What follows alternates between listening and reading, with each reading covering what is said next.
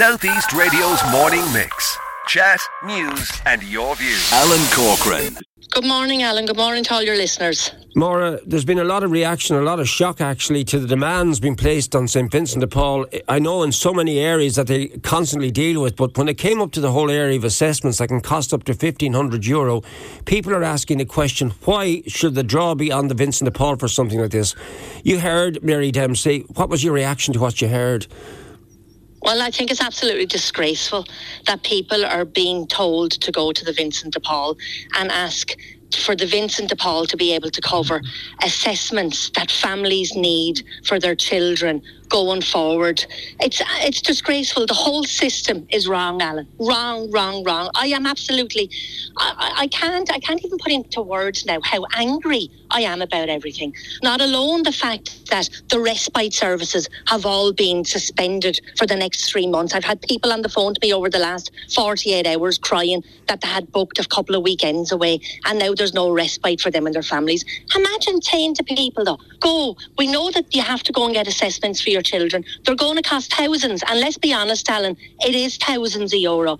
But putting that all on the Vincent de Paul, who do the government and all think we are? Well, who's making these decisions, Alan? Because I can tell you, it's certainly not me, honey. That's one sure thing. I mean, we're told that the country is awash with money, and we've heard about this rainy day fund, but surely to God, in a situation like this, if they are being asked to be referred to private practice, that there should be some form of recompense financially from the government. That's the general feeling I'm getting from our listeners this morning. Of course there is. I mean, if they're saying go and get your private assessments done, they should be able to say, well, if you can get a loan of the money or something, if that's what they want to put in situ, and then come back to us and we'll completely reimburse you. But asking the people to go to the Vincent, and we're the people, you, me and everyone else, that are given to the Vincent de Paul all the time to try and keep everything going. So we're given the whole time, and then they're wanting the government are telling us, go take it off the Vincent de Paul to get your private assessments. That's just not right, Alan. It's not right in this day and age, and them telling us that there's loads of money in the country. Well, where is it? Because we're not seeing it here on the ground level, I can tell you. We're certainly not seeing it. I'm just disgusted with the whole thing. You know my thing. If they had the where, the will and the want, they'd fix the three biggest things that are holding our people and our country back: the housing, the health and the education. Once a month, I'm so angry about it. Once a month you get a chance collectively to meet as a council. The councillors meet. This is coming up next Monday. Listening to what you've said about respite and the issue I've raised with you again, do you think you'll be in a position to raise these issues or try and get it discussed on Monday? Because I would say it would be very interesting to see what the reaction from within the council chamber from all over the county to something like this is. I surely will be. I surely will be raising it. I'll be raising it at county level and every other kind of level I can raise it at, because it's just not good enough, Alan. It's just not good enough. Now, you mentioned respite, and we discussed this. I had a concerned parent. I know there's a protest taking place, a quiet, private protest from concerned parents taking place at Mulcahy House in Gorey, I'm told, as we speak at the moment. A lot of people will say, well, why is the Mayor of Wexford in the Wexford district referred to the respite situation in Gorey? And it transpires that there are people from within Wexford town and surrounding areas all around the county use this service. Can you confirm that to me, please? Of course they do use the service. This is not only just specifically for one area. Of course there's people in my district who actually would use the respite services. And to get a letter on the 2nd of May to say that from the 1st of May there's a suspension of 3 months of 12 weeks of respite services.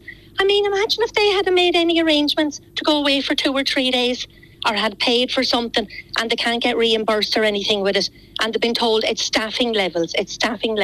We just can't staff it.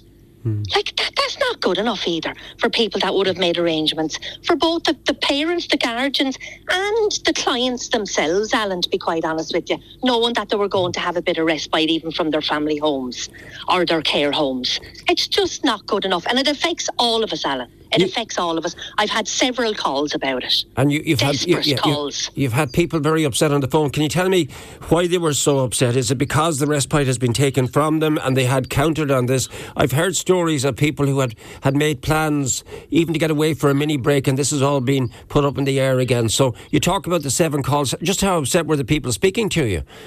There was one man actually said to me he was devastated. He's completely devastated that another service is being taken from him. It's like they're chipping away at us, Alan. It's like they're chipping away at the people until we can take no more. Yet another service. He wasn't going away for 12 weeks. He was going away for 3 days. And now we've no one to mind his daughter. 3 days, Alan. That's not much to ask, is it? Where do we go from here with all of this? Oh, well, we need to start marching, or we need to start doing something, I have to tell you. Have we just become too complacent that we're just accepting all of this that's being landed on us all the time? I'm not. I'm not anymore. I have to tell you, I'm absolutely sick of the whole thing. The whole system needs to be changed. It needs to be changed. We need to look after our people. We need to look after everybody, Alan. South East Radio's morning mix. Chat, news and your views.